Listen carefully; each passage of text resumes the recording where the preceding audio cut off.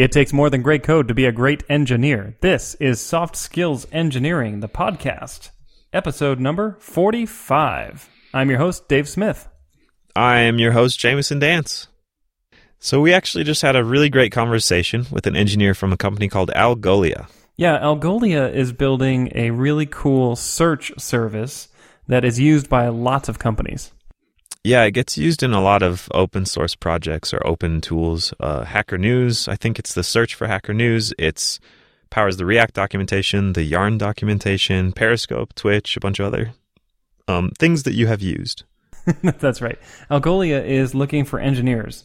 Not just any engineer. They want people who care about the kind of stuff that we talk about on this podcast. So they sponsored us to get the word out that they are hiring people like you, dear listeners. Yeah, they're looking for engineers who want to try something new by working as a solutions engineer in either San Francisco or Paris. Wow. What is a solutions engineer? Is that sales? It is not sales. Do not be afraid. They actually work with other engineers to build SDKs. They help write clients. They will also consult with customers to basically make sure the product is working well for them. And they'll also do some kind of education.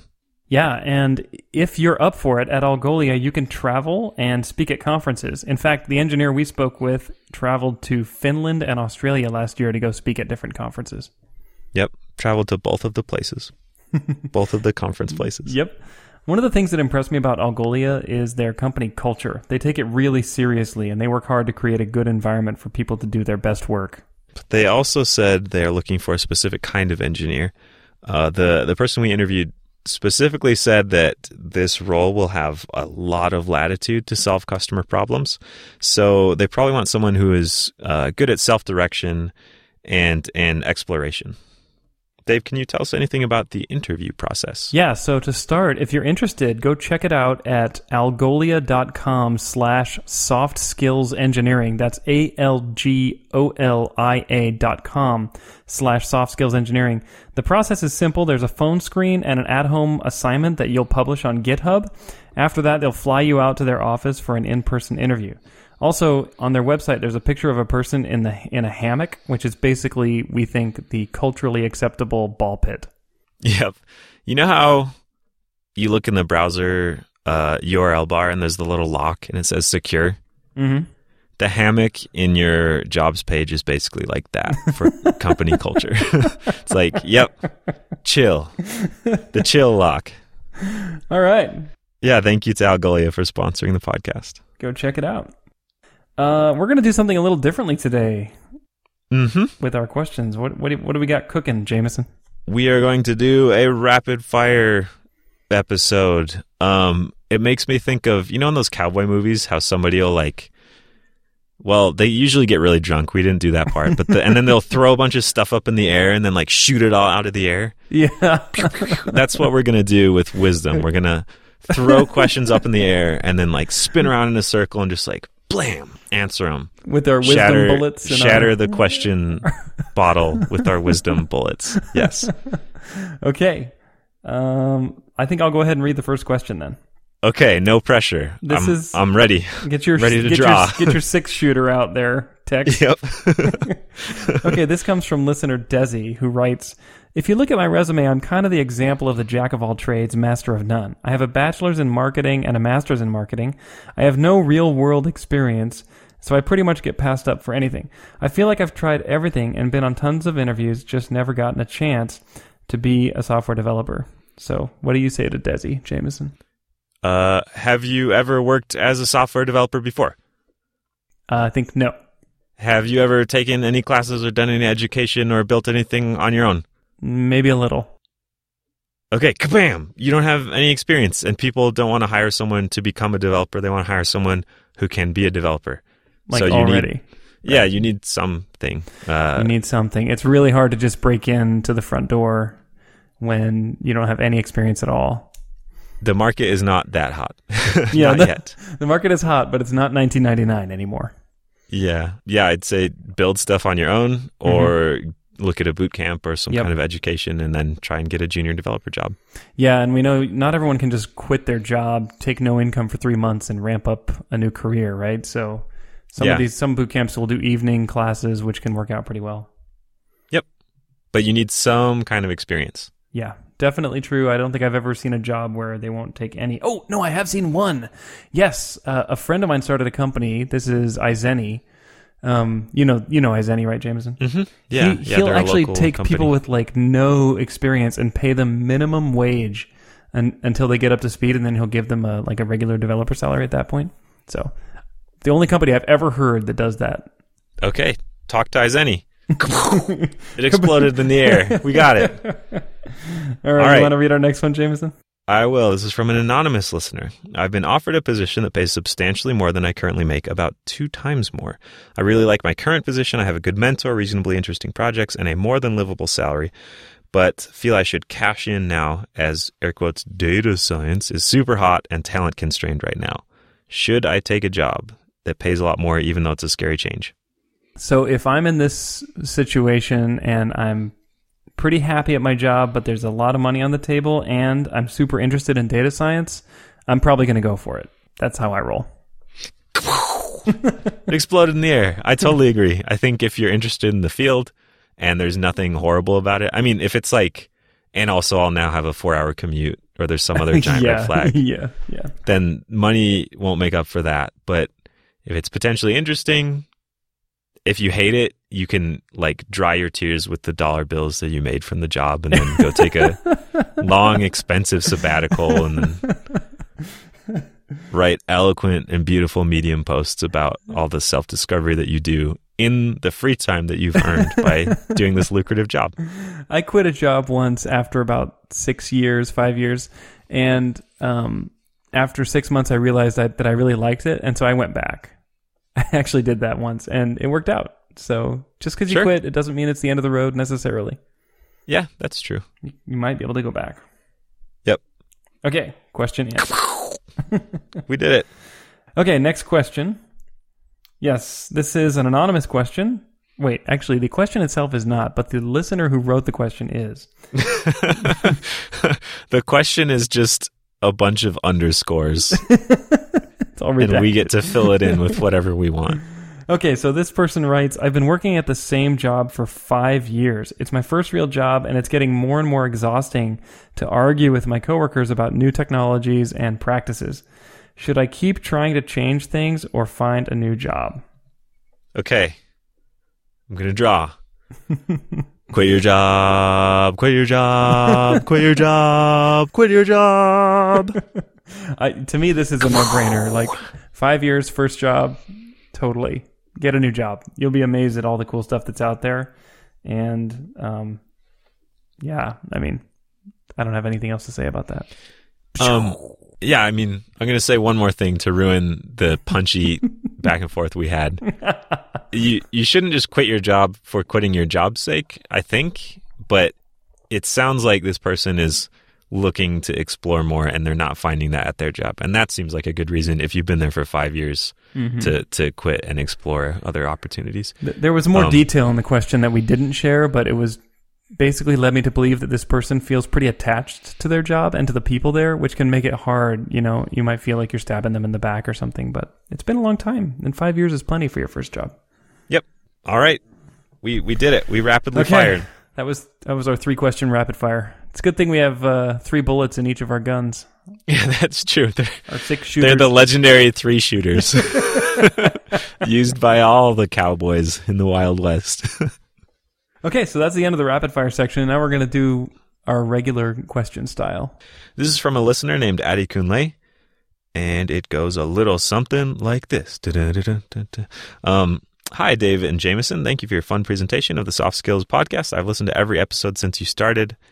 Thank you so much. So have I. So we are now friends. Here's my question. We are a small company of 7 developers. We've got a project manager who is a control freak and is addicted to micromanagement. He loves to, air quotes, stay on top of things. How does one handle such a personality without having to appear like that difficult employee? Ooh, micromanagers.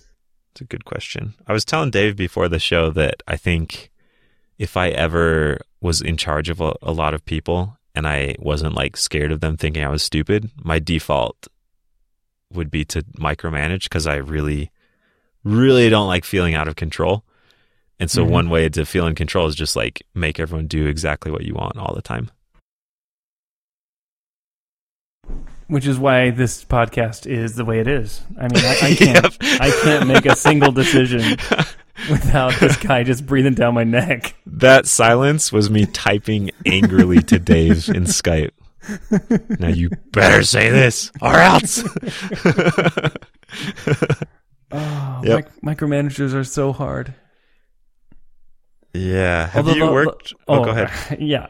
I have worked with micromanager. I have been a micromanager. Have you like overthrown one before? No. Like led a rebellion against them? No, you know me. I just quit. Yeah, that's true.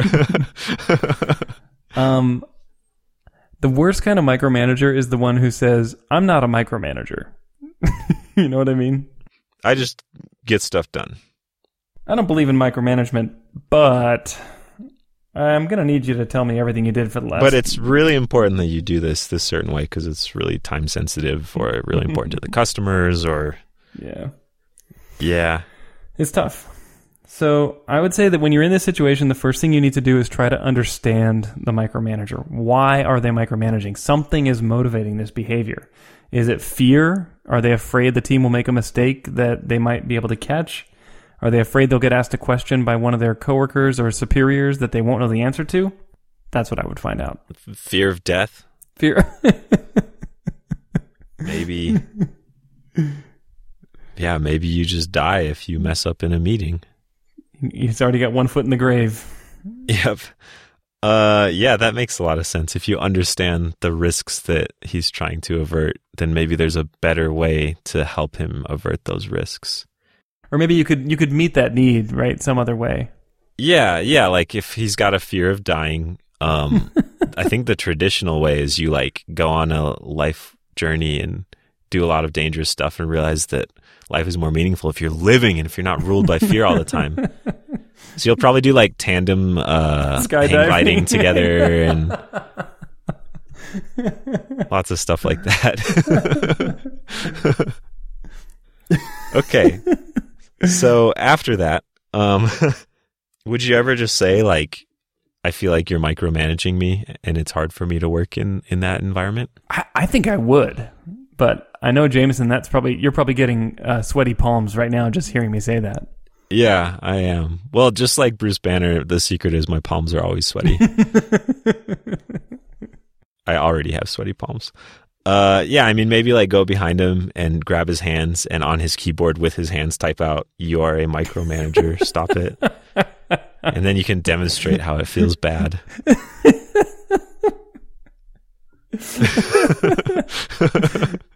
So, but seriously, the word micromanager has such negative connotations that I think if you approach someone and said, I feel micromanaged, I think that message might hit them so hard that they might just be like, whoa, you know, and it might give them enough pause. It might get really defensive, you're saying? Or they might get defensive, or it might be one of those moments where they realize suddenly. Oh, it might shake them up. Yeah, enough. Yeah, like shake them into introspection and a little bit of self-reflection. Okay, wait a minute. Are you suggesting that when I have negative things to say to people, I should just make it like so negative? like the defibrillators when someone's heart has stopped? You just have to like crank it up to make sure the message gets through. Oh my gosh. I don't know. I mean, I'm just envisioning myself sitting across the table from a reasonable person who doesn't know they're a micromanager, and then expressing how I feel when they do certain things. And it's very helpful if you can cite specific examples. You know, if you just say, "Hey, you're a micromanager," they're not going to have any idea. You know, they'll be like, "Well, what are you talking about?" Like, give me an example, and you better be prepared. How would I know if I'm a micromanager? Because you could also say there's a flip side of the micromanager coin, which is like very detail oriented and someone who cares a lot about like the polish of little things. And I don't know what makes you cross the line. I think what makes you cross the line is when you clearly reach into somebody else's area of responsibility and tell them how, not just what they're responsible for, but how to achieve that, like the methods to achieve the thing they're responsible for. That's micromanagement. Like, it's one thing to say, I want you to produce a UI that meets these requirements. It's another thing to say, I want you to do it using this framework, this programming language, these tools, and this bug tracker, And then I want your, process to follow this process that I read about. And, and some of it's a lot of gray area though, right? Yeah. So I think the opposite of micromanagement is when you give someone complete latitude to succeed or fail, where you are willing to say, I'm going to assign this job to someone, and if they fail, I will let them feel the consequences of the failure. And if you can honestly say that you're going to do that, then you're probably not a micromanager. But if you're saying, look, I'll only swoop in and fix things if they're going bad, then you might be a micromanager. So there's this really cool book I read a couple years ago called Multipliers. And in the book, the author lists characteristics of great leaders.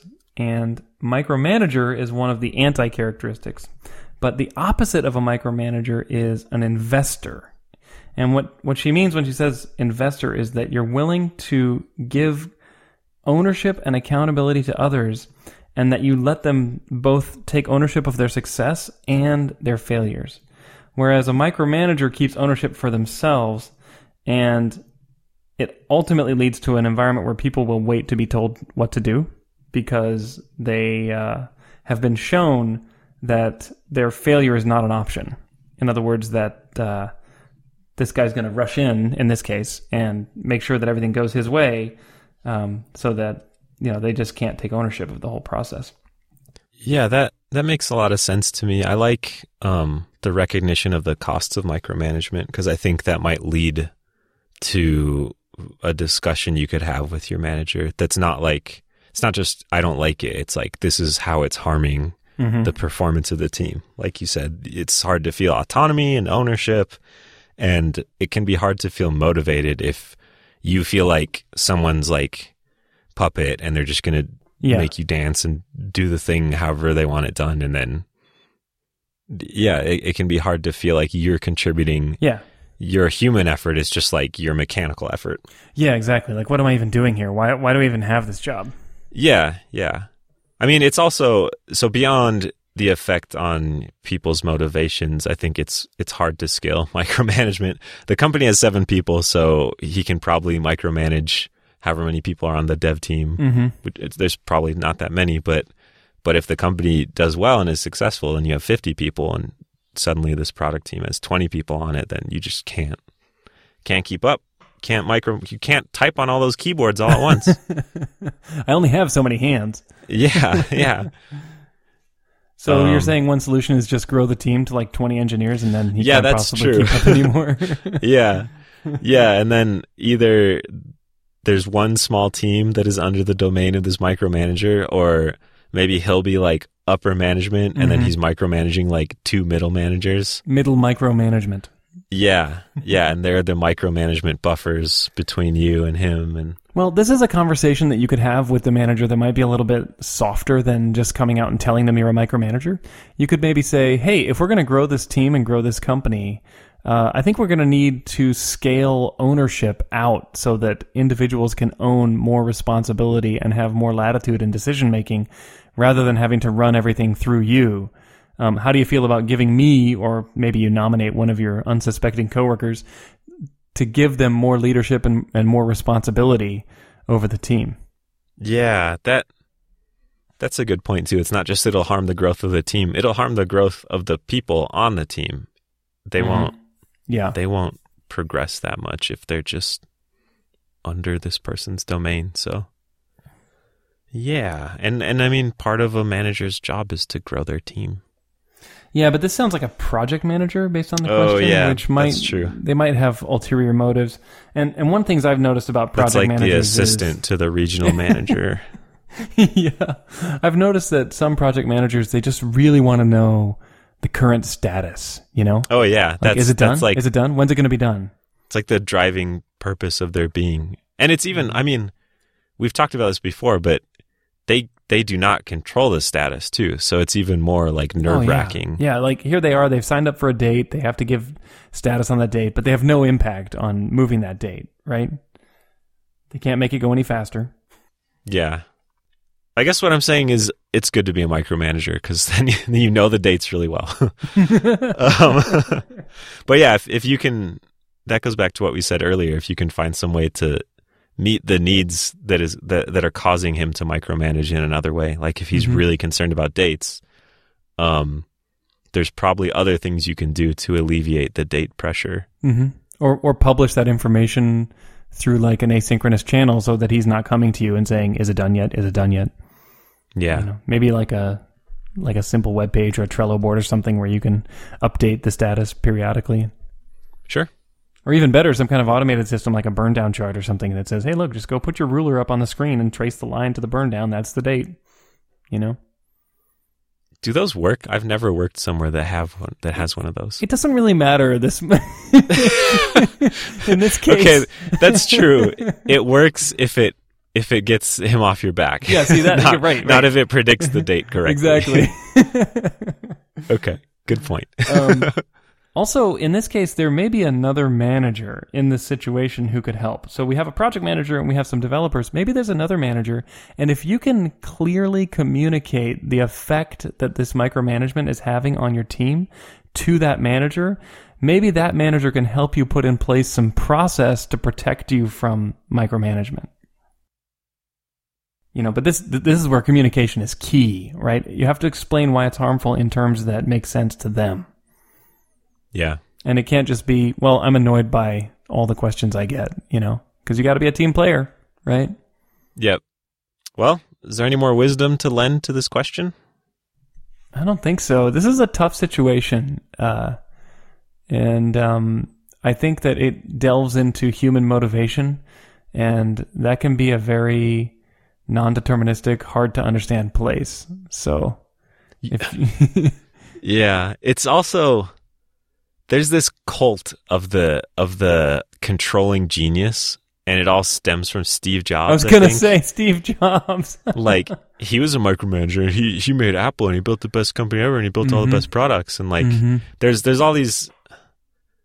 I worked at a company where we eventually forbid the mention of Facebook as like an example to look at because we had like 10 people and did something that wasn't related to them. Yeah. But it's just so tempting to say like, look at this successful person or a company and do what they do, even though you're in a totally different situation. And the different situation we are in from Steve Jobs is like, most of us aren't brilliant product people. Yeah, exactly. It's like, if someone says, well, Steve Are you Jobs like did literally it this way. the best product person who has ever lived in the history of technology? If so, you Cool. can micromanage me.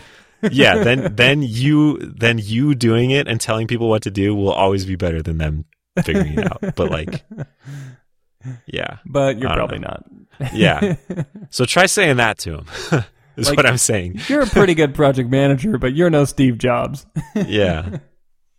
Invent me an iPhone, then I'll let you tell me what characters to type. Of course, then the next day he'll show up in a black turtleneck and be like, let's do this. Yeah. All right.